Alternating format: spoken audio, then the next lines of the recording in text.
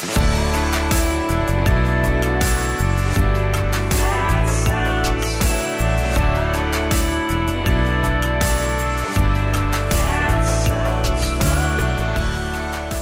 friends. Welcome to another episode of That Sounds Fun. I'm your host, Annie F. Downs. I'm really happy to be here with you today. We've got a great show in store, and I'm so hoping I'm going to see you at one of the stops on the That Sounds Fun podcast tour in June.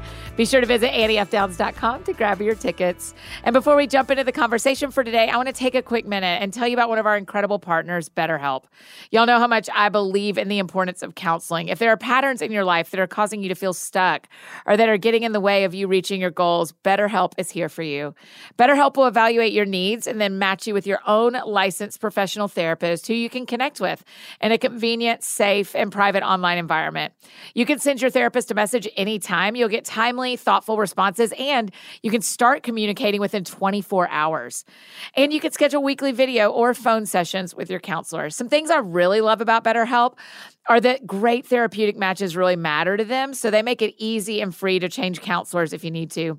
And they have therapists that specialize in a wide variety of disciplines, including self-esteem or family challenges, stress, grief, and more, which means they have someone who knows how to help you with what you're going through. This isn't self-help, and it's not a crisis hotline. BetterHelp offers convenient, professional, affordable counseling, and everything you share is confidential. I want you to start living a healthier life today. As one of my friends, you'll get 10% off your first month by visiting BetterHelp.com/thatsoundsfun.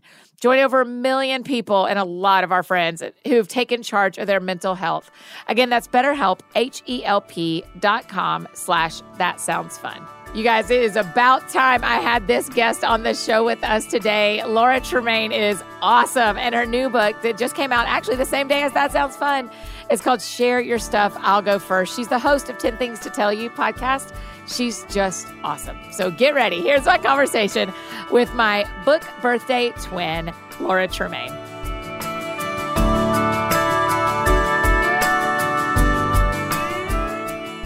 Thanks for being on the show today, Laura. I love it so much. Thank you for having me. Listen, happy birthday book twins is what we have. That Sounds Fun, and Share Your Stuff, I'll Go First. Literal twins. I love it so much. I can't think of anyone that I would rather be a book twinsy with than you, because That Sounds Fun and Share Your Stuff, like they just pair so well as an idea. Yes, I absolutely agree. Will you talk a little bit about one of the things we got to do by releasing on the same day is cheer for each other. And I don't know if you got messages about this, but I got messages of people being like, oh no, are you stressed that your friends are releasing on the same day? And I just love that we weren't stressed about that at all. No, listen, I'm glad that you said that. And I'm going to say this publicly, and I hope this doesn't make you uncomfortable, but it was so generous of you to really cheer for the other people coming out on the same day. I feel like you led the way in that, Annie. No way. And I was like texting friends to be like, I haven't really seen this, because even if there's not like a competitive nature in a person's spirit, like in between people, it is a competitive industry. Do you know what I mean? So when I saw what you were doing and how you were cheering other people on, not just me, you welcomed us onto your IG lives. You were like posting about it. I just learned like a huge lesson that day from you, honestly, like in just how to be generous. And I have told so many people about it privately since that you did that. And that even behind the scenes, I won't go into all the details, but even behind the scenes, you reached out privately to me to just be like, good job. You're doing great. Isn't this amazing? When really you could have had a different attitude about it all. So, Laura, I learned a huge lesson from you. This is all very sweet for you to say. I genuinely thought we were on the same page about all that. So I was experiencing the exact same things from you. And so I think it's just better this way, right? I mean, what your book and my book say go better together. Totally. But you were the seasoned author in this situation. And I was a newbie who didn't really know like what I was doing. I was flailing in the best of ways. Yeah. I was flailing. And so I really was so eye-opening to be like, oh no, this is amazing to have someone else who's gone before me have this attitude and energy around it. It really was a special part of that week for me. And since that was my very first book, I feel like I'll always remember that. Oh, well, Thank you. I was honored that we got to do that on the same day and that you were generous enough to join in the celebrating with all of us. So same page. You're a first-time author. So many of our friends listening want to write a book, are writing their first book, have their first book deal, are dreaming of it. What do you feel now that you're 2 months in? The book's been out for 2 months. What do you know now that you didn't know in 2020 or in January before the books came out in February? Well, I feel like I know what everyone said before me, but you just have to learn it for yourself, is that it is so much work. Yeah. And it's so much work that's not just the writing of the book. Like, I loved writing the book, and it was a long time coming for me. I've been sharing myself on the internet for 10 years. I started as a mommy blogger, became a podcaster, social media, all the things. This book was a really, really long time dream of mine. And I don't think that I had really understood the scope of what launching a book is. It's not just writing the book or editing the book, which is its own beast. Like, all the marketing pieces, that's not really my skill set, but it's totally a requirement. Yeah, they don't really tell everybody that at the start, huh? Right. And so I just wasn't ready for it. And I mean, I feel like proud of what I did. I feel like I'm excited about what I did, and I feel like I had integrity with what I did. But if the question is, what did you not know a year ago? Well, this is what I did not know. I'm not really a marketer. And maybe next time around, I would distinguish those roles differently in my life than I did for this first time. Does it make you want to keep writing, or does it make you change what you think about the industry? Well, I'm in a 2-book deal. So I have another I will be writing another book. Amen, sister. Amen. How do you feel about your publisher? I got a 2-book deal. How do you feel about your agent? I got a 2-book deal. I know. You love them all because you're in a 2-book deal. I got you. I love them so much. I do feel like I have had a really good experience with my publisher and everything, but I do feel like it has changed how I feel about the industry, and that it just feels like I said, all these pieces that I didn't know about in the marketing, they totally make sense from a business perspective. There were no huge curveballs. It's just that, the business side of it isn't my skill set. And so I was like, sure, I guess you could outsource a lot of those pieces. But when you're new to it, I couldn't, I didn't, I guess I should say. And so it has changed a little bit, thinking about the industry of wow, this really isn't just about book writing. This is about a lot of other things. Yeah. I mean, I think that's such good wisdom for people to hear you say, because the dream is, when we're sitting on the side of pre-publishing, the dream is, so do I go to a cabin and light a candle and write for a couple of months, and then I turn it in, and then everybody buys it? Which I did. You did? I did that. Oh, lucky. You lucky duck. You'll do that again for book 2, I hope. The whole I will. I probably will. I did the whole write in a cabin thing. I went and wrote in the desert, Annie. I really did the whole thing. But I don't probably need to do that for book 2, but yeah, it's I wanted to live out that part of the fantasy. It's I'm actually the best glad you said part. that, You because have I wanted to do that live again. out that part of the fantasy. Yes, you got to do it again. But the part that isn't the fantasy is after the book is turned in. It's also, and the thing I've said to some other friends, another author and I just had this conversation recently, Laura, is that we're just really talking about how they make the sausage here today. But I said, the part of what they are paying you to do, is paying you to be an author of the book, is to get your book to your audience. They don't have access to your audience. You and I have access to our audiences. And so what they want you to write the book, and then they aren't asking you to sell it to the world. They're asking you to make sure the people that know you and love you know that the book exists, right? Does that feel like that encompasses kind of what was asked of you? Yes, but I wish that you had said that exact wording to me like a few months before my book release because I felt like I did have the pressure, not from my publisher at all, not from my publisher or agent or any of those people, but just my own internal pressure of I have to sell this book to the world. Yeah. Like I have to get this book in all of the top, bookstores. I have to get all the top marketing opportunities or publicity opportunities. Like I felt like that pressure was on me to sell to a whole new audience that didn't know anything about me. And people told me to sort of narrow in on my audience, but I felt like, truthfully, I was like, well, my audience isn't big enough for what, the amount of books I'm trying to sell. Yes. That was completely wrong on my part. First of all, my audience is amazing and is certainly big enough to hear the message that I was trying to give, right? Like if I had taken that advice and really focused in on the people who already were primed to hear my message about sharing, then I think I would have had less stress. And again, that's like sort of an emotional thing and not a business thing because business-wise, like I hit some of my goals. Like I did all of the things that I was told to do in like a spreadsheet sort of way. But in an emotional way. I kind of wish that I had like connected with the audience on it. Like if I'd really gone hard that way. And that's what I'll do this next time around. For sure, that's what I'll do. Yeah. Well, you talk about, I think some of what happens when we go into any new career is we bring some of our old career with us. So doing TV like you've done for forever, where the job of making TV shows is to reach everybody, right? So was it bringing some of your skill set from a previous job into this job?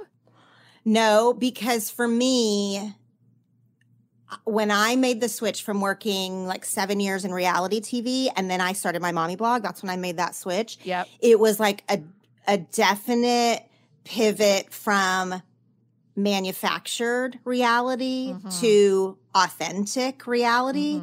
Like I was working in reality TV, but reality TV isn't reality. It isn't real. And don't tell me that. Don't tell me that. I hope that's not bursting anyone's bubble. But then I had to like make a pivot to like sharing my like honest, raw, authentic, self on a blog. And at the time, this was like 11 years ago. So reality TV is different now and blogging is certainly different now. But at the time, that felt like a really big contrast in, how I was feeling. Do you miss blogging of 2008? That's a good question. There are things I miss about it. I miss the community. Yeah, me too. I miss the sort of DIY-ness of it. It was so much less slick and like there were less teams and monetization and all that. And I am so glad that bloggers have figured out like how to make this a killer career and, how to make money off of their talents, which totally blogging is. Like, I'm so glad that bloggers, specifically women, like just started killing it in the internet space. Like, I'm so proud of us for doing that. But there are things that I miss about when it was a little more like garage sale style. When it was literally like when I would get home from teaching elementary school, I'd be like, well, I've got to write up something tonight to share tomorrow. So I'll do a little recipe or a couple of pictures from my classroom today. I mean, just like you're right. There was nothing slick about it. We were just telling each other. I mean, I read your blog back then. We were just telling each other stories about our days. And the comment section was our connection. Mm-hmm.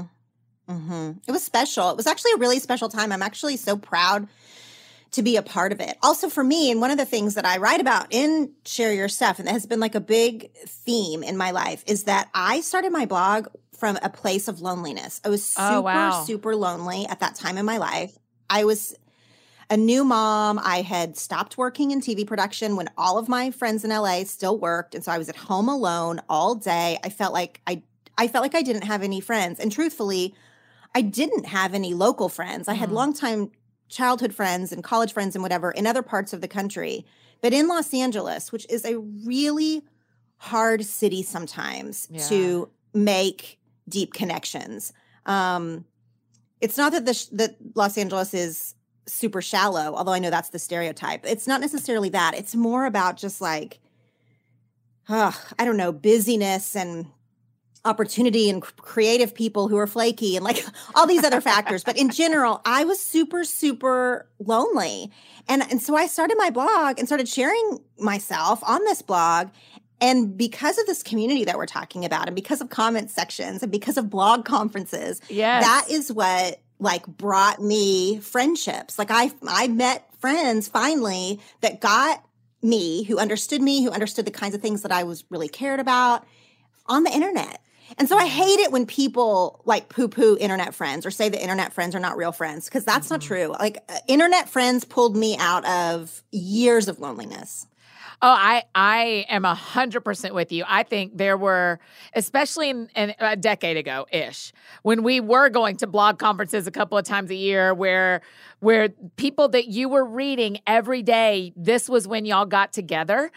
Still, those are some of the women that matter greatly in my life and have been in my life for a long time. What's the comparison today, Laura? Where some of our friends listening feel that loneliness that you so beautifully described and you talk about and share your stuff. Where do they go today? What's the online equivalent? Is that Instagram? This isn't going to be popular, but I think it's Facebook groups. Really? Okay, go in on that. Tell me more. So I first started to discover this on like a bigger level and not just on my friends level, because after those blog conferences, they started having these little smaller Facebook groups. And I'm talking with like 10 to 20 women, like very small, where we were, having these really tight-knit groups. Okay. But then after that, when I started to see this on a bigger level was when the Sorta Awesome podcast started. That's where I cut my teeth in podcasting. I was a co-host on Sorta Awesome, which was started by Meg Tietz. Yeah. And she started a Facebook group community called the Sorta Hangout Group. And, so it was thousands of women and it was amazing. And I was like, this actually can happen in larger scenes like this. It doesn't have to be like, you don't have to know 10 people and really stick your neck out in order to have an internet friendship. It can happen in these groups that are pretty big. Yeah. I mean, they would have pretty intimate conversations. Like really people were sharing themselves. People were asking questions in those Facebook groups that they would never ask their real life friends, or they would certainly never post like widely on the internet. And so, that's been several years now, but since then I've seen it in other groups. A lot of times they are associated with something else that exists. So they're fans of an author or a podcast or like, I don't know, you have some sort of similar hobby or something. Yeah. But I see it going down in Facebook groups. And then a lot of times if you kind of find a group of people in there, they may spin off and start their own little group. But those are, I think the real friendships are starting behind those doors. I really do. Okay, Facebook groups.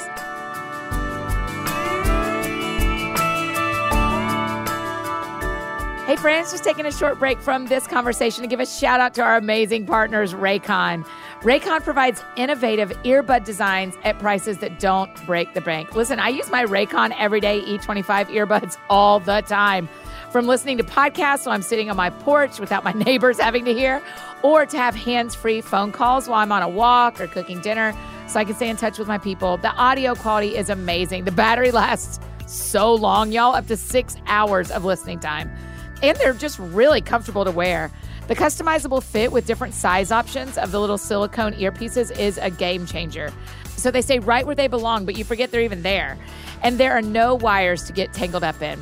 There are tons of color options, so you can always be sporting earbuds that fit your personality. And one of my favorite things about them is that they keep me from constantly having a screen in front of my face. But I can still enjoy music or audiobooks while I'm out on a walk or podcasts while I'm cleaning the house. They connect to Bluetooth really easily and are water and sweat resistant. Raycon's offering my friends 15% off all their products, y'all. So go to buyraycon.com/thatsoundsfun to get 15% off your entire Raycon order. Again, that's buyraycon.com/thatsoundsfun for 15% off. Raycon earbuds start at about half the price of other premium wireless earbud brands, but sound just as amazing as the other top audio brands. And now back to our conversation.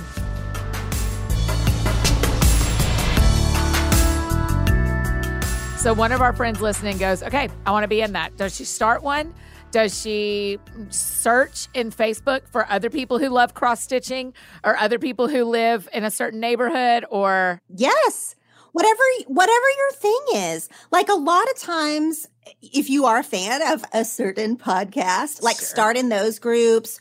Or if you are like on a launch team for a book release, I've heard that this has happened. I didn't do a launch team for my book, but like, obviously, if you're on a launch team for a book, for an author, for, you have a similar interest. You like the message that's being conveyed, like through that person or through that book or podcast, whatever it is. You can also do a hobby. You can also do a sport. You can also do like a local thing. Like you said, local ones would be great because then you have the bigger chance of like a meetup and becoming friends in real life. And then it's not going to be, you might have to kiss a lot of Facebook group frogs. Like it's not going to be like the first one you're in is not going to be magic necessarily. But. Oh my gosh. I talk a ton about hobbies because that's one of my big things is believing that they matter to us. They change our lives. And people ask me all the time, what if I don't like this hobby? And I'm like, get another hobby. Like, I don't care. You can kiss hobby frogs and walk away from them. Not all your hobbies are going to be princes. So that's good advice as well in the Facebook group world. I just think, will you talk about when you were writing Share Your Stuff, I'll Go First? I mean, it is about how you take friendships to another level. Why is that your first book? Everybody's first book really matters. Why was that your first book? Well, I didn't think that was going to be my first book. Really? I had other books in mind. Yeah, girl, I got some rejections. I tried a few different things. But I think that the Share Your Stuff idea ended up being my first book because it was completely like true and real and that it had changed my life. It wasn't a gimmicky thing. I mean, I know it has like a fun title and a polka dot cover and it has all these things, but it's not a gimmick. This is something that has truly changed my life, is sharing myself on the internet.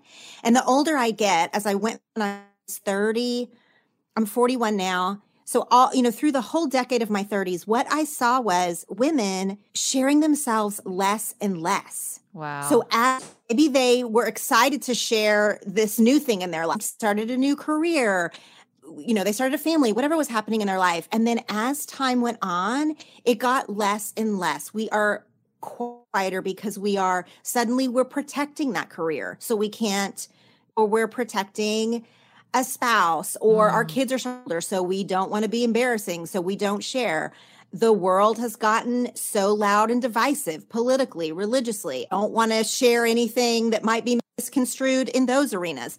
Like we just share less and less as we go through. And then we look up in our 40s and we're like, nobody knows me. I am not known because I have been, whitewashing myself. I've been trying to make everything like plain and pleasing and lovely, when really what we're doing is we're just making ourselves less and smaller. And so we feel unknown, we feel unseen, and we don't know where to start. And so I felt like if I could give people a tool to literally share themselves, like this is literally how you do it in my book. Like, here's a question you can answer. Here's how you can do it. This is how you can be seen. And it doesn't have to be scary. You don't have to tiptoe into posting on controversial topics if that's not your jam.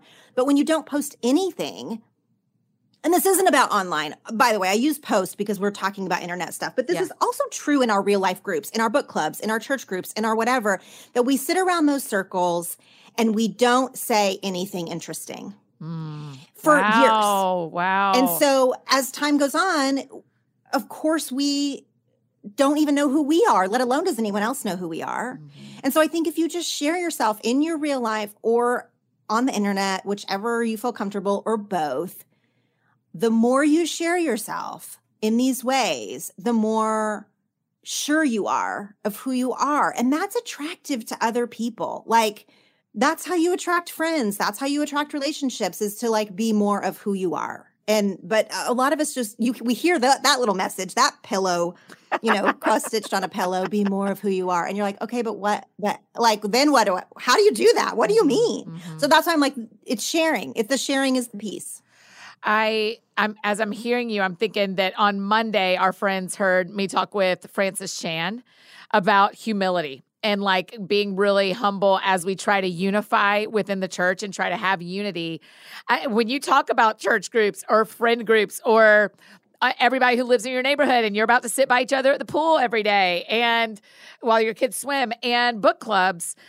So how do we show up our full selves, Laura, even if we disagree politically and even if I want to wear a mask and she doesn't, or if I am bothered by what happened at school and they aren't bothered? Like, how do we show up and be ourselves and go first when we know we disagree with people? Listen, it's so hard. And I think that humility thing is an important point. Like when you're talking about approaching these kind of conversations with like a stance of humility and like grace and that kind of thing. But I also think the idea of that can work against us in like, oh, well, I don't want to draw attention to myself. I don't want to stir up trouble. Like we can give ourselves these messages of why we shouldn't have these conversations or why we shouldn't draw attention to ourselves by posting or sharing. Because we all have that person in our feed, right, who just way overshares, like who shares. And we overcorrect by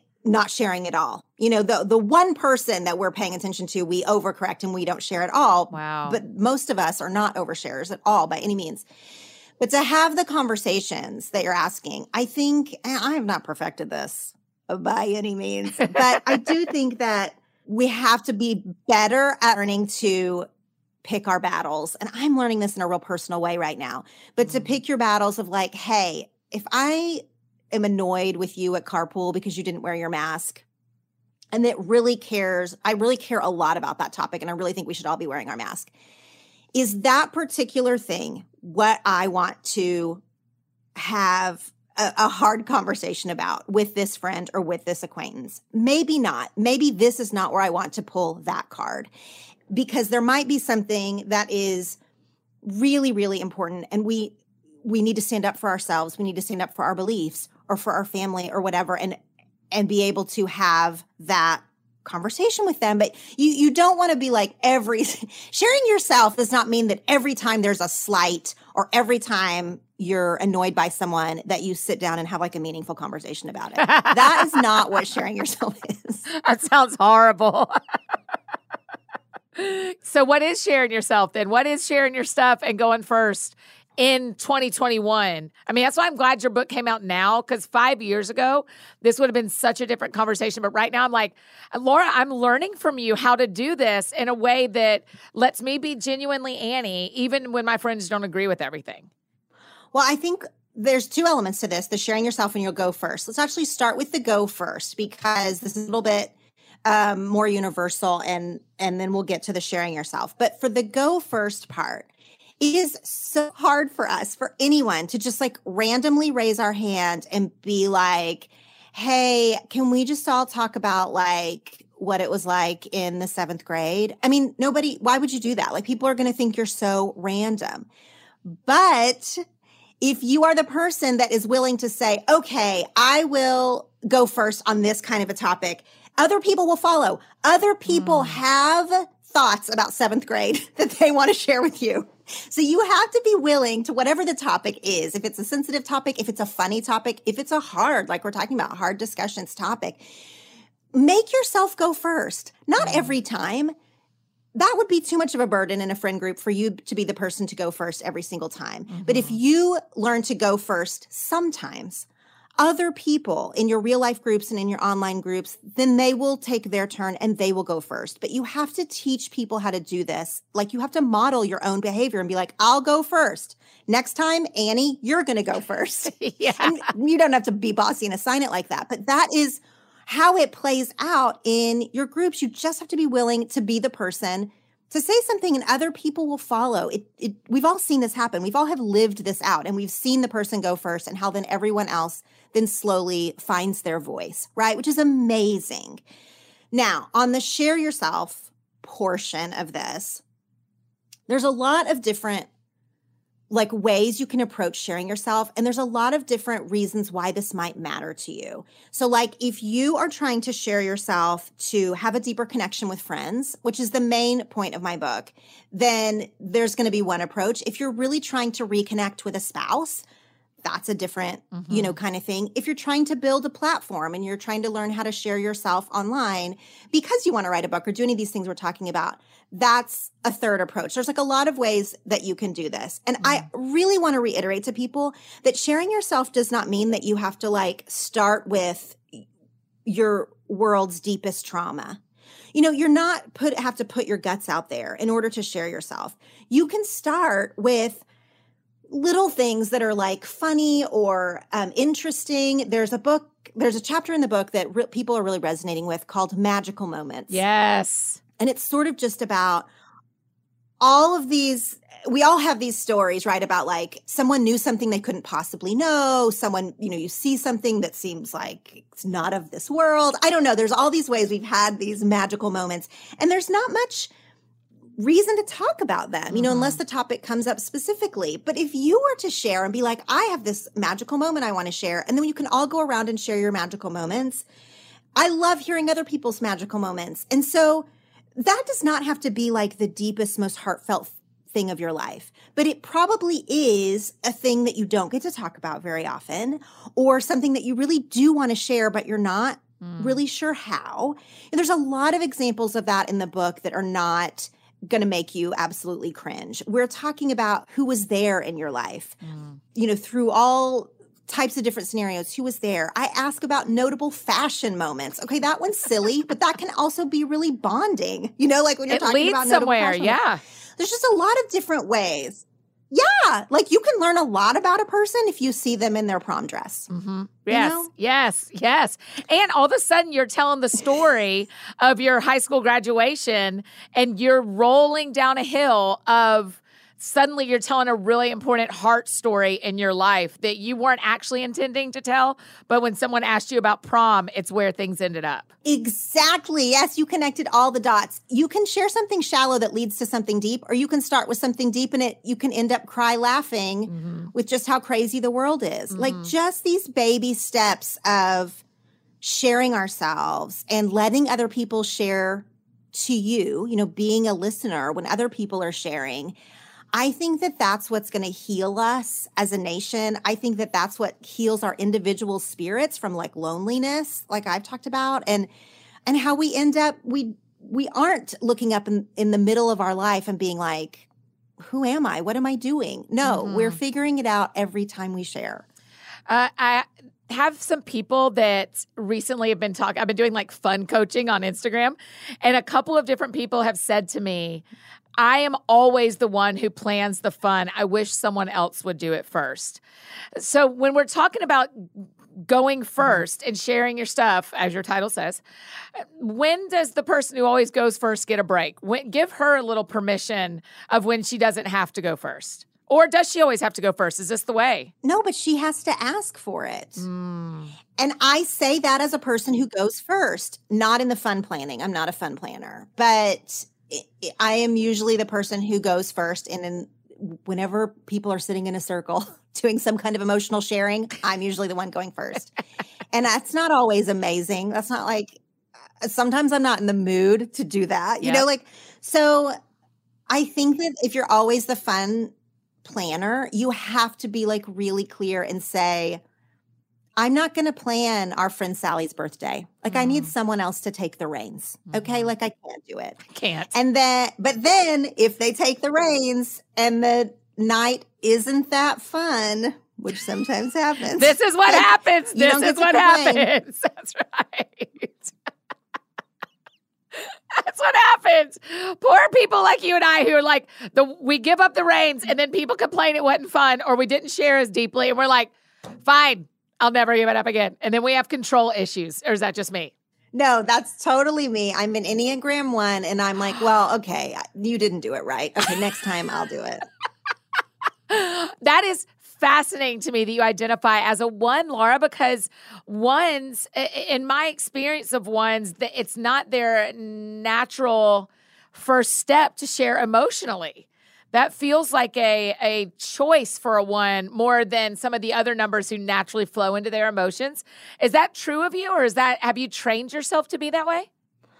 I've always been emotional and I've always shared emotionally. So that part is natural, but where the oneness kicks in is like there's a right way to do things and there's a wrong way. And like we all need to do it the right way. And so I can definitely be super judgy about the way that someone is doing any number of things. Like my judgment will come all the way out. But also I'm like, I do think it fits in with my message because I care a lot about justice and fairness and people wanting, I get really frustrated when people complain about being lonely in their life or feel unseen, but yet they don't want to take the steps to be seen. And so that's all one stuff, just blahing out. I mean, it makes so much sense that your podcast is called 10 Things to Tell You.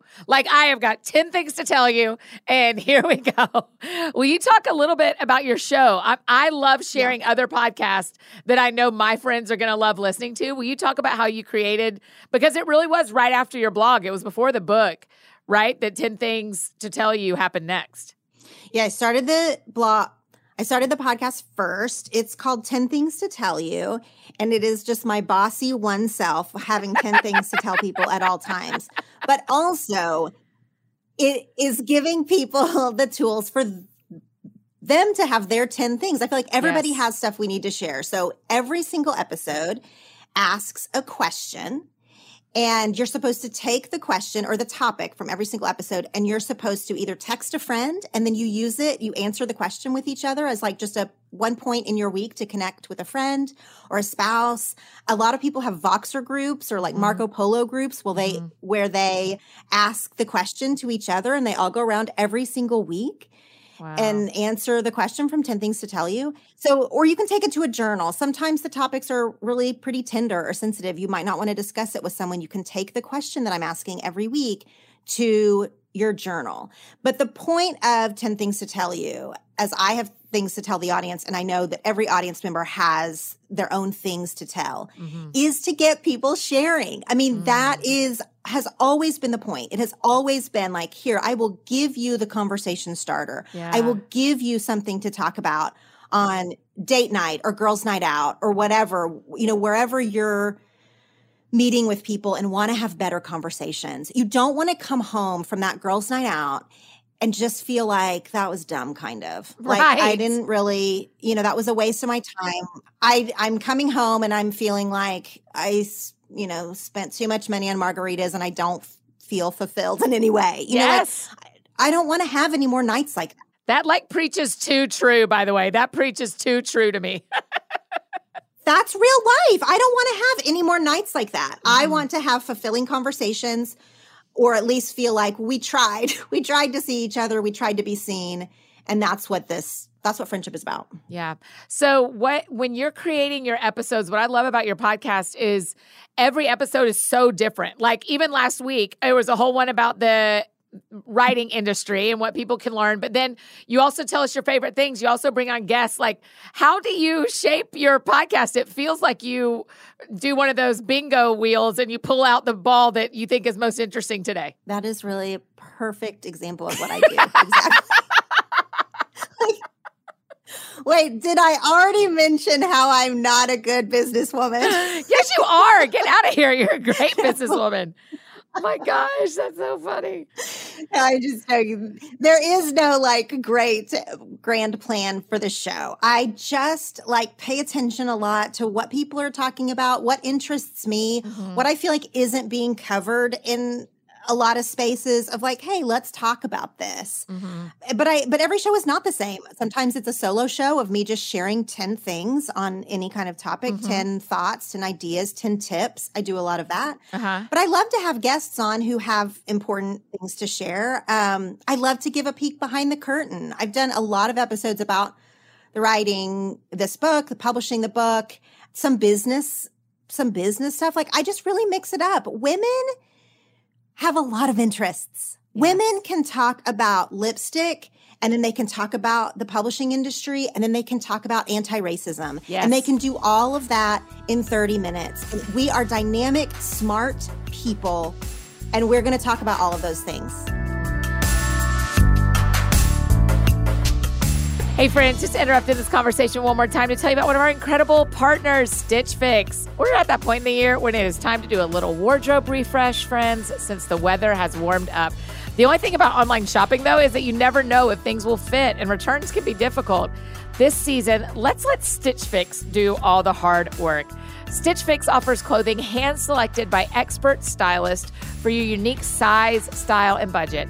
You can take their little style quiz, which lets your stylist know your preferences, any upcoming special events, your budget, and things like that. And then they send you a fix that's curated just for you. It's such a fun way to find clothes that you will love to wear. Every piece is chosen for your fit and your life, and it's the easy solution to finding clothes and accessories that will help you look and feel great. Here's how it works. Your stylist sends you a box containing 5 pieces: clothes, shoes, accessories. You try them on at home before you buy, and you keep what you love and you return what you don't. Stitch Fix has free shipping, easy returns and exchanges, and a prepaid return envelope is included. They seriously thought of everything, and they make it so easy.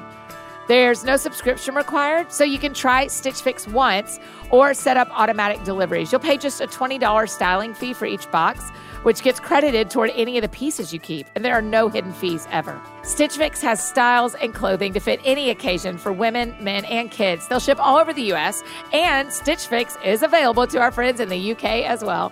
So get started today at stitchfix.com/thatsoundsfun, and you'll get 25% off when you keep everything in your fix. That's stitchfix.com/thatsoundsfun for 25% off when you keep everything in your fix. stitchfix.com/thatsoundsfun. And now back to finish our conversation with Laura.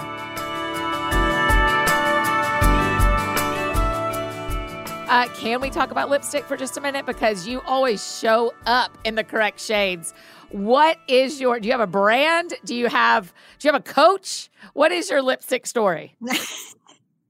I should do that. That is a good business idea, lipstick coach. No, I love strong lipstick because I think that you rise to the occasion. It can change your whole mood. Lipstick can.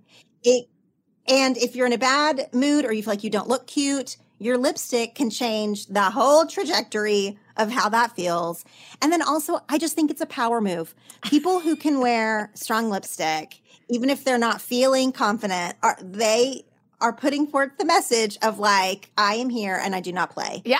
And I do this. It's my own kind of armor. You know, it's like my own, like, this is how I feel. This is how I want to be seen, almost as like a person who wears the bright lipstick. Now, I have 2 recommendations though. I love the NARS Velvet Matte Lip Pencil.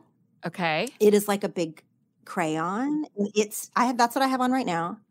And that has all kinds of shades, but it also stays forever. It doesn't get all over everything. It doesn't smear because it's matte. So it's like a really nice formula for people who aren't used to wearing bright colors, because I think one of the fears about wearing bright colors is that you're going to end up looking like the Joker, whatever. You will not with the NARS Velvet Matte Lip Pencil.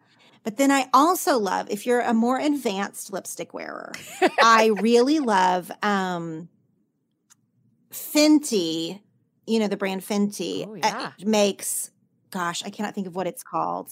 I'll have to send it to you because I don't have it right here. But she makes it's like a little bitty one. It's also matte, and it is the prettiest. She makes the prettiest shades.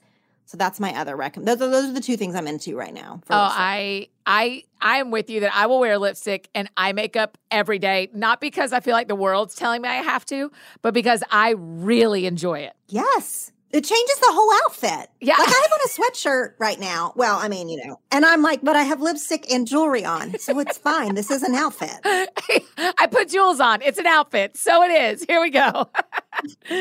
Okay. So for my friends that live in LA, as you live in LA, and I'm circling you back a way bit ago where you said the perception of LA is that it's shallow. Will you tell the rest of us what it's actually like? Because my friends who live there don't have that experience, and you don't have that experience. Tell us what LA is really like for a family of faith, for a woman writing books, for a woman running her own business. Like, what is it really like for you? I love Los Angeles. Like, I deeply, deeply love Los Angeles. And I feel like if you don't live there, if you've never been there for more than just a weekend, it gets a really bad rap because the movies portray it as shallow or, plastic surgery or like all these different things that people have in their mind about Los Angeles. But for me, what has been so meaningful to me about LA is that you can be anyone you want to be here. So I grew up in a really small town where there was a lot of expectations put on how to be like a classy woman of faith or, how to dress. There was just a lot of things that felt like in my small town growing up in Oklahoma that you had to be a certain way. That might not be true anymore. The world has changed. The internet has changed us all. But for me, when I moved to Los Angeles, it felt like, and this still is true, you can truly be anything you want. You can try on hobbies. You can try on hair colors. You can try identities. You can try on careers. You can try things. You can fail at things. And nobody blinks twice. Like everyone is like, yeah, we've all had a script not get made. We've all gotten fired. We've all dyed our hair black and blonde and pink and blue. Like, I love the freedom in LA of just people trying to figure out who they are, trying to be the best versions of themselves. I don't know that there's a lot of places in the world like that, where there's the expectations for you to always stay the same. Like that's the virtue of like digging your heels in on who you are and staying that person for decades. That's not the value in LA. In LA, reinvention is welcomed. Trying things is standard. And I love that. I'm blown away here. And you talk about this because as you are saying it, I'm realizing one of the things that for all the things I adore about Nashville, we don't celebrate failure when each other's things don't go well. There isn't like yeah, of course it didn't go well. Of course you didn't have a script go through. Of course the song didn't do well. Like, it's like, make another one. It's always like, oh man, that hurts. We're with you in the pain of that hurting. But I'm thinking of the other podcasters like you that I listen to out in LA, and there is this narrative of, oh man, that movie didn't go great, and I made that movie, and this is how much it costs. Like, how do we bring that into our towns? How do we go first? How do I go first, Laura, in Nashville, of helping celebrate when we try new things, when we reinvent, when we don't do as well as we thought we do? Well, I think sharing it is helpful because one of the things that happens in LA is, and I don't want to say that we necessarily celebrate the failure, we don't, but it's sort of just like, yeah, if you're at a dinner party and someone's like, yeah, my last movie flopped, or yeah, I haven't been able to get a job for 6 months, people are like, yeah, like, pass the water. I mean, literally nobody, it's like, yeah, of course. Like everybody goes through that in LA because it's such a fickle industry. Lots of things flop. My TV show got canceled. All these things, it's just like part of the deal. It doesn't mean that it's not painful. Both my husband and I have both had rejection, like I already mentioned, that really sucks. It's like a huge blow to the ego. But I do think it is enormously helpful to live among people who aren't like whispering about it behind your back. Like they're just like shrugging their shoulders to be like, yeah, tough break, huh? Yeah. And so I do think having that kind of attitude around our failures, if we share them or if someone shares a failure with you, unless they're sharing it like from the deepest, somberest, most broken place, in which case you should respond in kind. But otherwise to just be like, all right, well, what's next? Just be like, okay, well, that didn't do great. Should we talk about why? Do you want to sort of analyze from a business sense why that didn't work? Okay, but then what are we going to do about it next time? Instead of putting all this energy around it of like, I'm so sorry. Okay, let's talk. That's beautiful advice, by the way. Thank you. Can we talk for just a couple of minutes before we're finished about reality TV? Sure. What do you want to I don't watch this much of it anymore, but tell me what you watch or what you want to know. Have you watched any of Andy Cohen's new show called Reality TV about the behind the scenes? No, but I love Andy Cohen and I'm obsessed with Real Housewives of Salt Lake City. Listen, Real Housewives of Salt Lake City, that woman getting arrested. What is happening? What? What's happening? Listen, I need you to know my Bravo show of choice is Below Deck. Below Deck is the one I cannot quit. People love that show. I actually worked with the creator of that show. I worked with her a million years ago on a nanny show for Fox. And I haven't really gotten that into Below Deck. This is how like incestuous the world of reality TV is. That's why I even say that. But people love Below Deck. In fact, I think she told me, or she posted on Facebook or something, that Below Deck is like, I think it blows everything else out of the water. Really? And we're not alone, Annie, from like a rating standpoint. I think, I don't want to misquote that, but it was something like that. Yeah. Which was your favorite show to work on of all the ones you got to be a part of? Well, this was not a reality TV program, but you know, I met my husband on the set of Jackass. That's right. What were you doing on the set? I was being out of place is what I was doing. I worked on it. I was a production assistant. I was fresh out of college. I had never seen Jackass, the TV show. I'd never heard of it. I didn't watch MTV. I didn't know anything about those guys. I had no idea, like, why it was popular. Like, I didn't think they were funny. I thought they were dirty and gross and everything. And then my husband, who was one of the creators, he was cute, though. So. I mean, that show, I remember watching it for a season in college with my friends, and we'd be like, this is the most insane television show that can you imagine them trying to launch that right now? It would just never fly right now. No, but you know, they spawned a million imitators. Yep. I mean, I feel like YouTube came after Jackass and people were just imitating that handheld backyard style of hurting yourself, doing goofy stunts, like all of that kind of thing. All of that, you know, I'm sure some version of that would have arisen anyway among teenage boys, let's be real.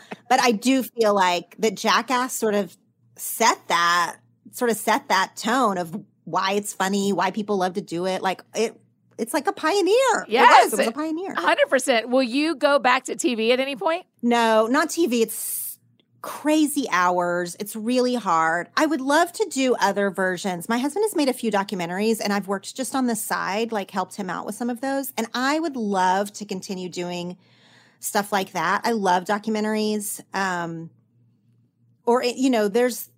would love to do that kind of work, but like traditional reality TV, I do not see a nation in which I would ever return to that. There's not a nation in which I would ever.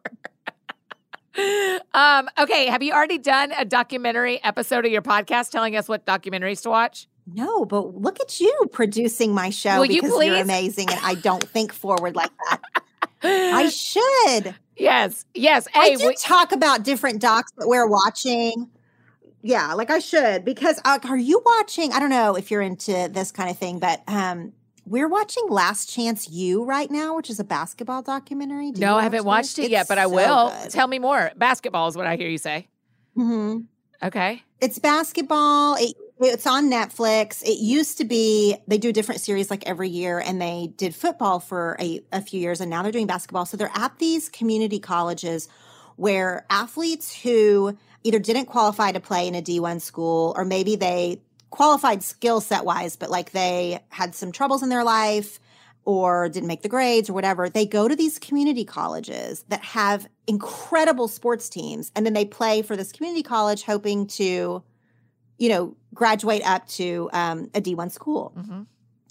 If you like sports at all, even if you don't, yes, because a lot of it is like character studies of these athletes, it is fascinating.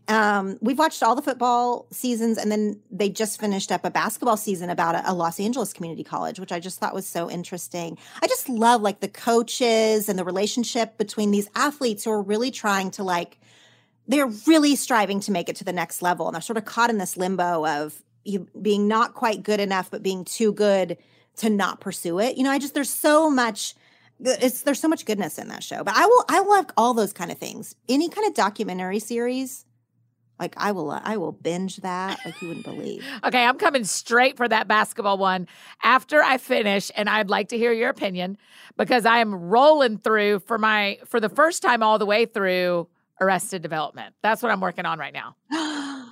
Oh, what a good show that is. That's a perfect pandemic binge, by the way. Good choice, you. Thank you. I've watched season 1 through 3 before, but not 4 and 5 yet. So I started back at 1, and I'm making 4 and 5 are different. I'll tell you that. 4 is different than 1 through 3, but I'm really, I picked it back up because I like listening to the SmartLess podcast. Have you listened to that at all with Will Arnett and Jason Bateman and Sean Hayes? I only listened to one episode because people were recommending it, and I listened to the Brad Paisley episode of SmartLess, but that was just this week, so I need to get back to it. Yeah. Okay. I'll let you go, but I have one more question. What other podcast are you listening to? Oh my gosh, I listen to a lot of podcasts, and I don't trust podcasters who say they don't listen to podcasts. Same. And I love Be There in 5 with Kate Kennedy. Do you listen to her? She is pop culture deep dives, and she is deep dives. I mean to tell you, 2+ hour episodes. Oh, that's my dream. But sometimes I really want, like, she'll do like a 2-hour deep dive on Taylor Swift's new album and like all of the behind the scenes and all of it. And I'm like, that's exactly what I want right now. Like, I just need hours on this one very specific topic. So I just love listening to her. That's one of the things that I'm listening to right now. I also just listened to, I don't know if you're a true crime listener, but I just binged Tom Brown's Body. Have you listened to that? No. Is it good? I haven't listened to that one yet. I mean, it kept my attention. I go in and out of doing true crime. Like sometimes I will go a really long time and not do it, but then sometimes I just like crave it. Like, I don't know. It's a weird thing. But I was really in the mood for a distraction, and Tom Brown's Body definitely fit the bill. Yeah, those are two that I have been doing. I'm subscribing to Be There in 5 right now. I'm doing it right this second. Okay, is there anything we didn't talk about that we need to cover? I mean, there are 1,000 other things I want to cover, but is there anything you want to make sure we cover? No, I feel like we could talk for so long, Annie. We have so much to say, but no, I just loved this. This was super fun. I agree. Next time you're in Nashville or I'm in LA, let's like sit down for a meal. I would absolutely love to just hang. Yes, please. Yeah. I would love it. Well, the last question we always ask, because the show is called That Sounds Fun, tell me what sounds fun to you. Well, right now, what sounds fun to me, I can't believe that this thing that used to be so normal sounds like the most fun that could ever possibly be, would be at a restaurant, because, you know, restaurants in Los Angeles were closed for almost a full year. We had no restaurants. What sounds fun to me is to be with friends, hugging on a patio restaurant and like a party scene. That would sound the most fun to me. But if we were not in a pandemic, if we were not coming out of a year of COVID, what sounds fun to me in general is snorkeling in Tahiti. Am I allowed to say that? Yes, snorkeling in Tahiti. Okay, why Tahiti? Why is that where you want to snorkel? Well, that's where I went on my honeymoon, but also we took a family trip there in 2019. So it's been a couple of years now. And it was the best trip I've ever taken in my whole entire life. Tahiti is obviously, you know, a dream kind of trip. It is magical and everything. But like we snorkeled with sharks and stingrays. And like it was like the most, I can't ever think of anything that will ever top it. That's how amazing snorkeling in Tahiti is. Okay, that's a very good answer. Well done. I can't wait for our friends to get your book, listen to your podcast, and we got to do this again soon, Laura. I love this so much. Thank you for having me on, Annie.